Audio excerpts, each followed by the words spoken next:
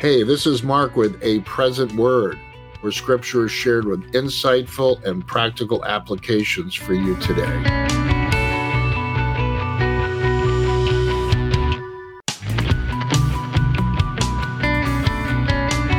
Luke chapter 19, starting in verse 11. I'll be reading this portion from the New Living Translation. The crowd was listening to everything Jesus said, and because he was nearing Jerusalem, he told them a story to correct the impression that the kingdom of God would begin right away.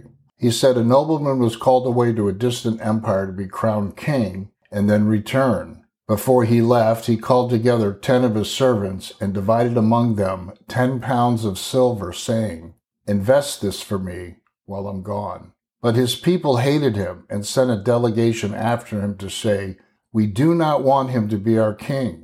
Verse 15, and after he was crowned king, he returned and called in the servants to whom he had given the money. He wanted to find out what their profits were. The first servant reported, "Master, I invested your money and made 10 times the original amount." "Well done," the king exclaimed. "You are a good servant. You have been faithful with the little I entrusted to you. So you will be governor of 10 cities as your reward." The next servant reported, "Master, I invested your money and made 5 times the original amount." "Well done," the king said. "You will be governor over 5 cities."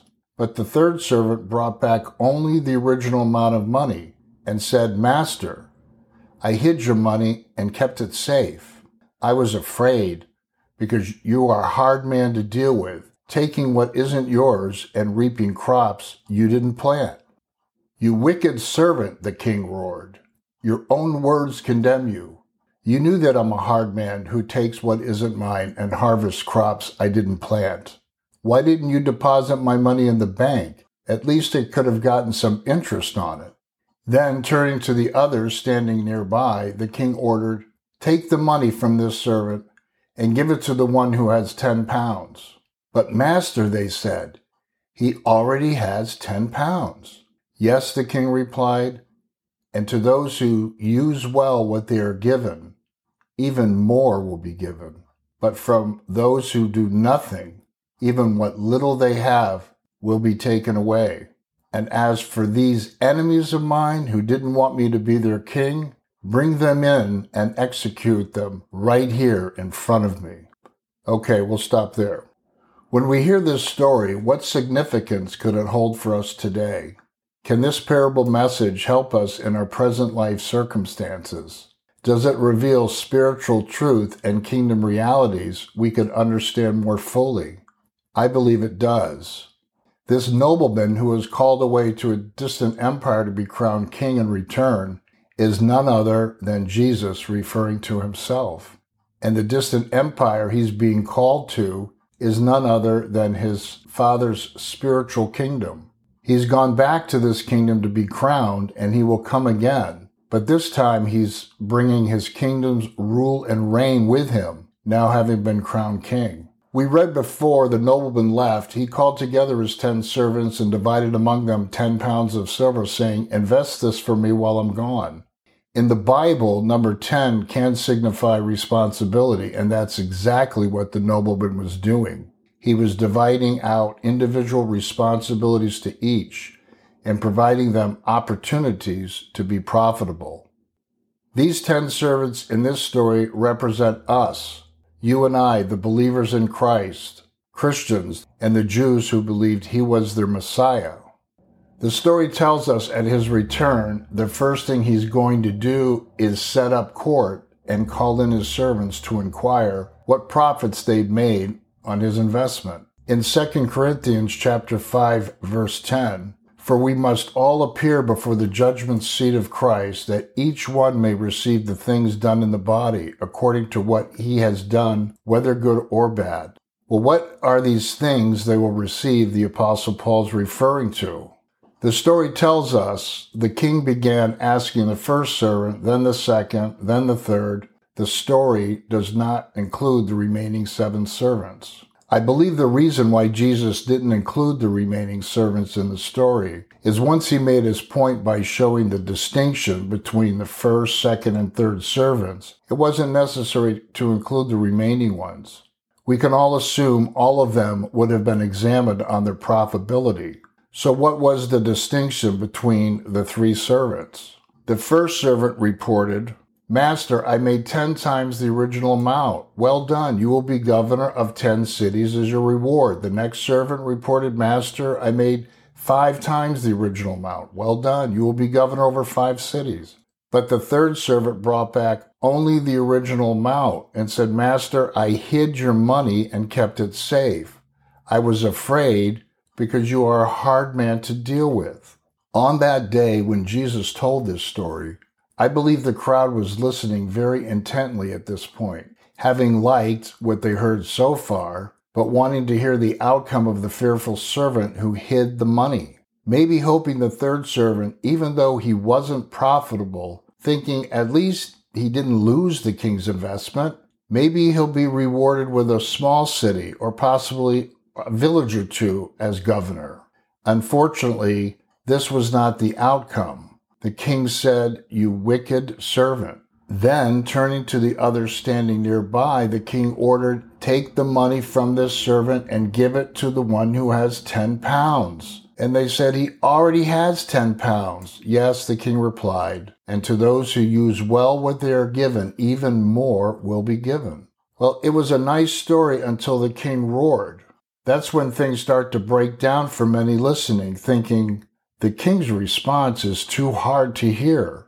The listeners could have been thinking, this king seems harsh and unloving. You would think the king would have offered his fearful servant some possible investment counseling or fear therapy. But taking what little he had and giving it to the one who had 10 pounds, that seems excessive, certainly unfair, and downright mean. We know the first servant made a 10-fold increase, and his reward governed 10 cities. And the second, a 5-fold increase, his reward governed 5 cities. However, with the third servant, Jesus is warning his listeners, if you are fearful and bury your investment, there are serious eternal consequences. You will suffer loss. 1 Corinthians chapter 3, starting in verse 12. Now, if anyone builds on this foundation with gold, silver, precious stones, wood, hay, straw, each one's work will become clear, for the day will declare it, because it will be revealed by fire, and the fire will test each one's work, what sort it is. If anyone's work which he has built on it endures, he will receive a reward. If anyone's work is burned, he will suffer loss, but he himself will be saved, yet through fire. The Apostle Paul is telling us, on the day of the Lord, fire will test each one's work. Well, the question is, will our work endure the day of the Lord, or will it become burnt ashes? John on the Isle of Patmos writes in the book of Revelation in chapter 1, verse 14, his eyes are like a flame of fire. And again in Revelation 19:11, and he who sat on the white horse was called Faithful and True, and in righteousness he judges and makes war. His eyes were like a flame of fire.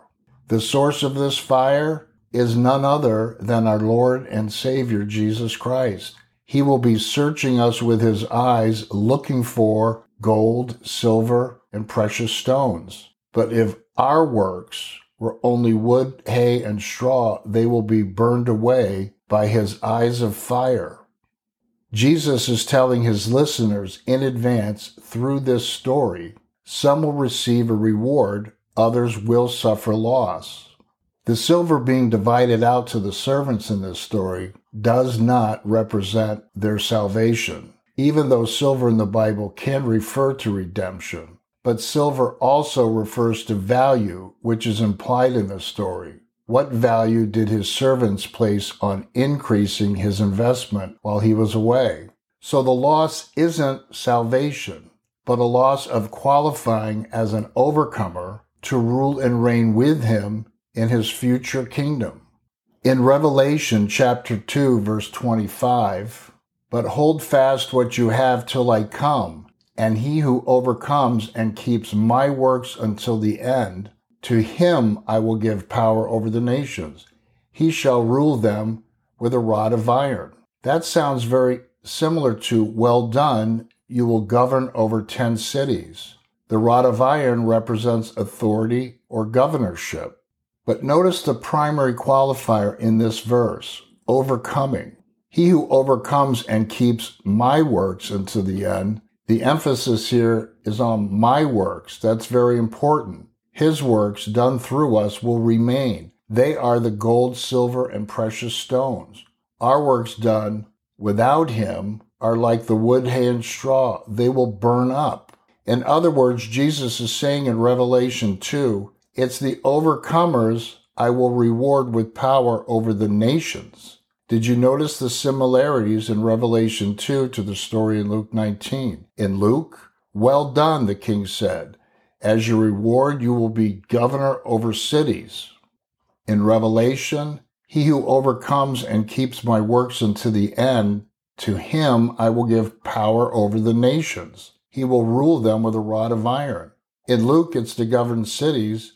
In Revelation, it's nations.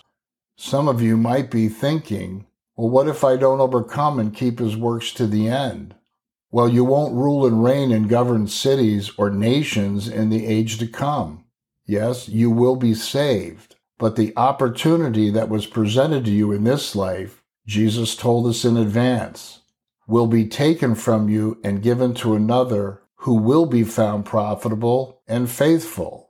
I know sometimes these things are hard to hear, but we have to come to terms with the character and nature of the God we serve.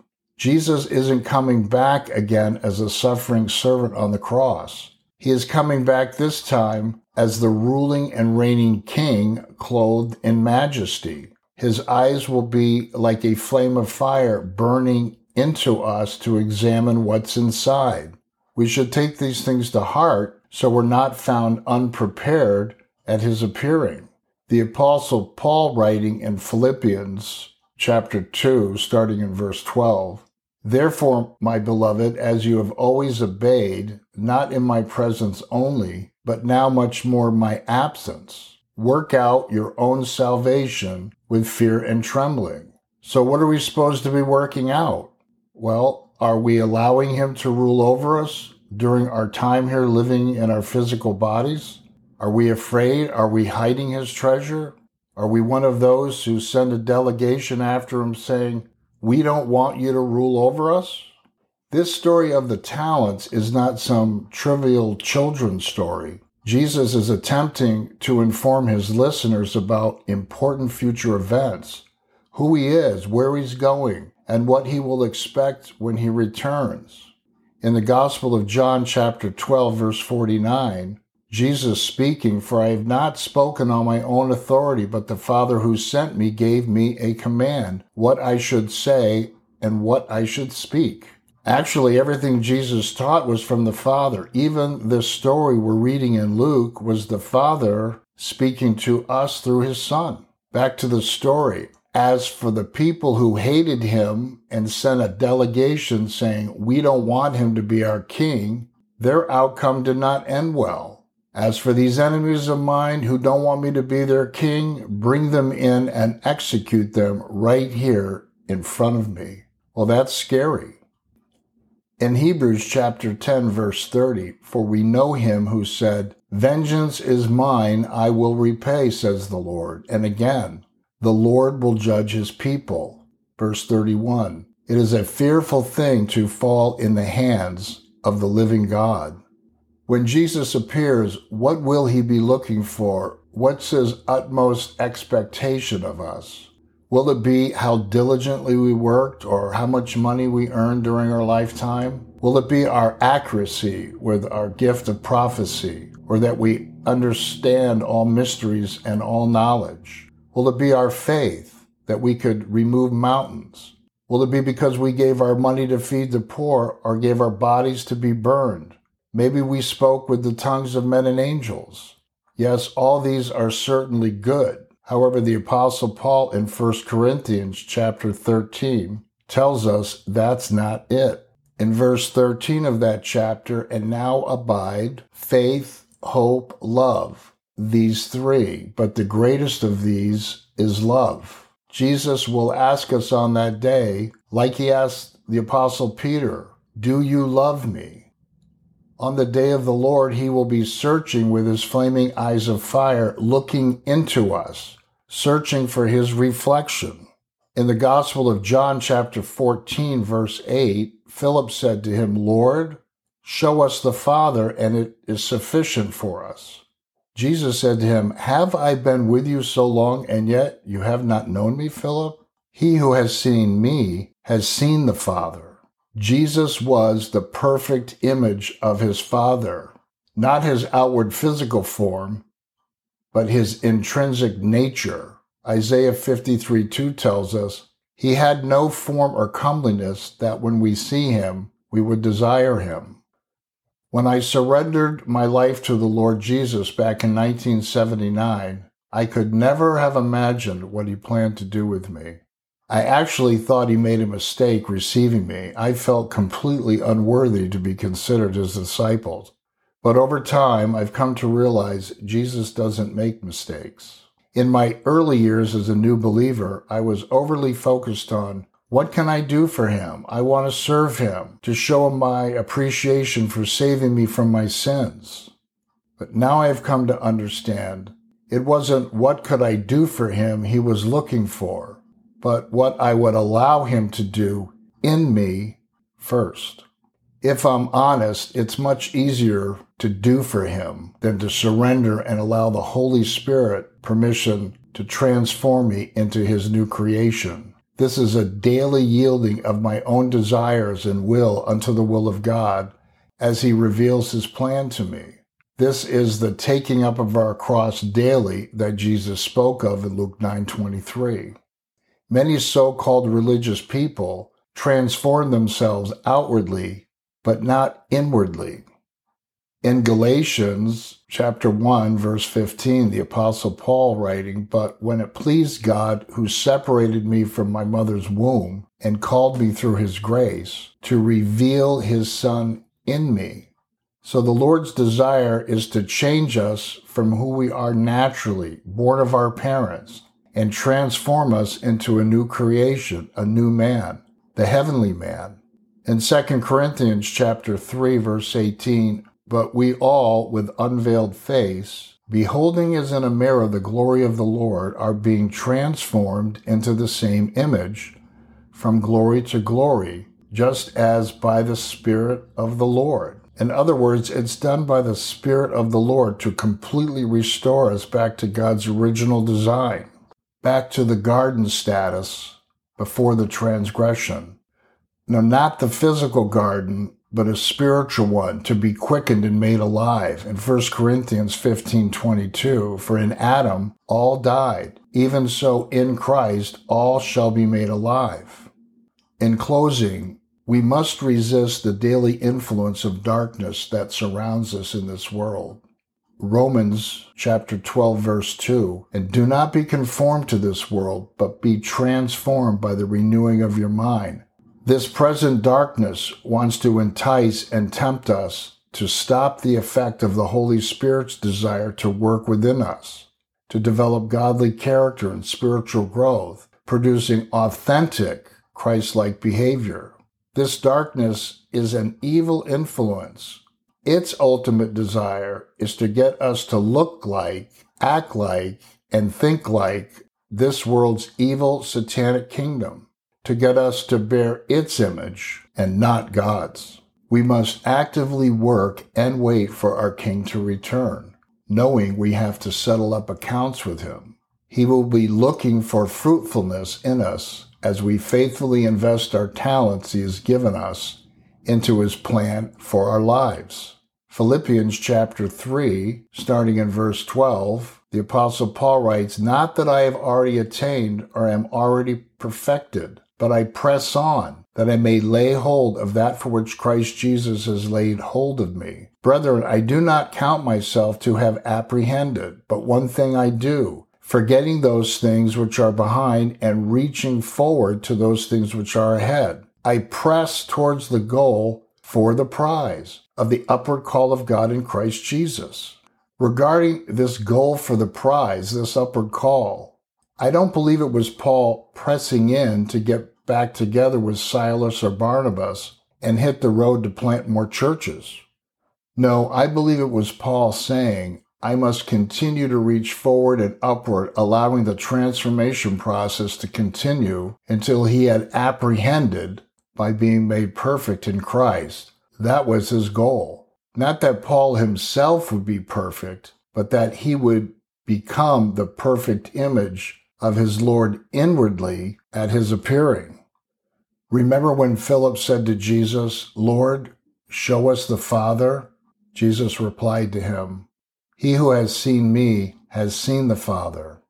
As long as we have breath in our lungs, there's still hope and new opportunities each day to press upward into the call of God for our life, forgetting those failures and disappointments behind us, reaching forward to those things which are ahead, to be overcomers like Jesus and Paul, to be transformed into a perfect image of our Savior at his appearing. So we too, like the faithful servants, will hear, well done, and step forward to receive our reward. I hope this message was helpful to you today. If you would like to be notified of future podcasts, click the follow or subscribe button. Donations to A Present Word in any amount are greatly appreciated. Just click the support link or the heart button if you're on our website. To contact me, the email is apresentword@gmail.com. Thank you for listening. God bless you.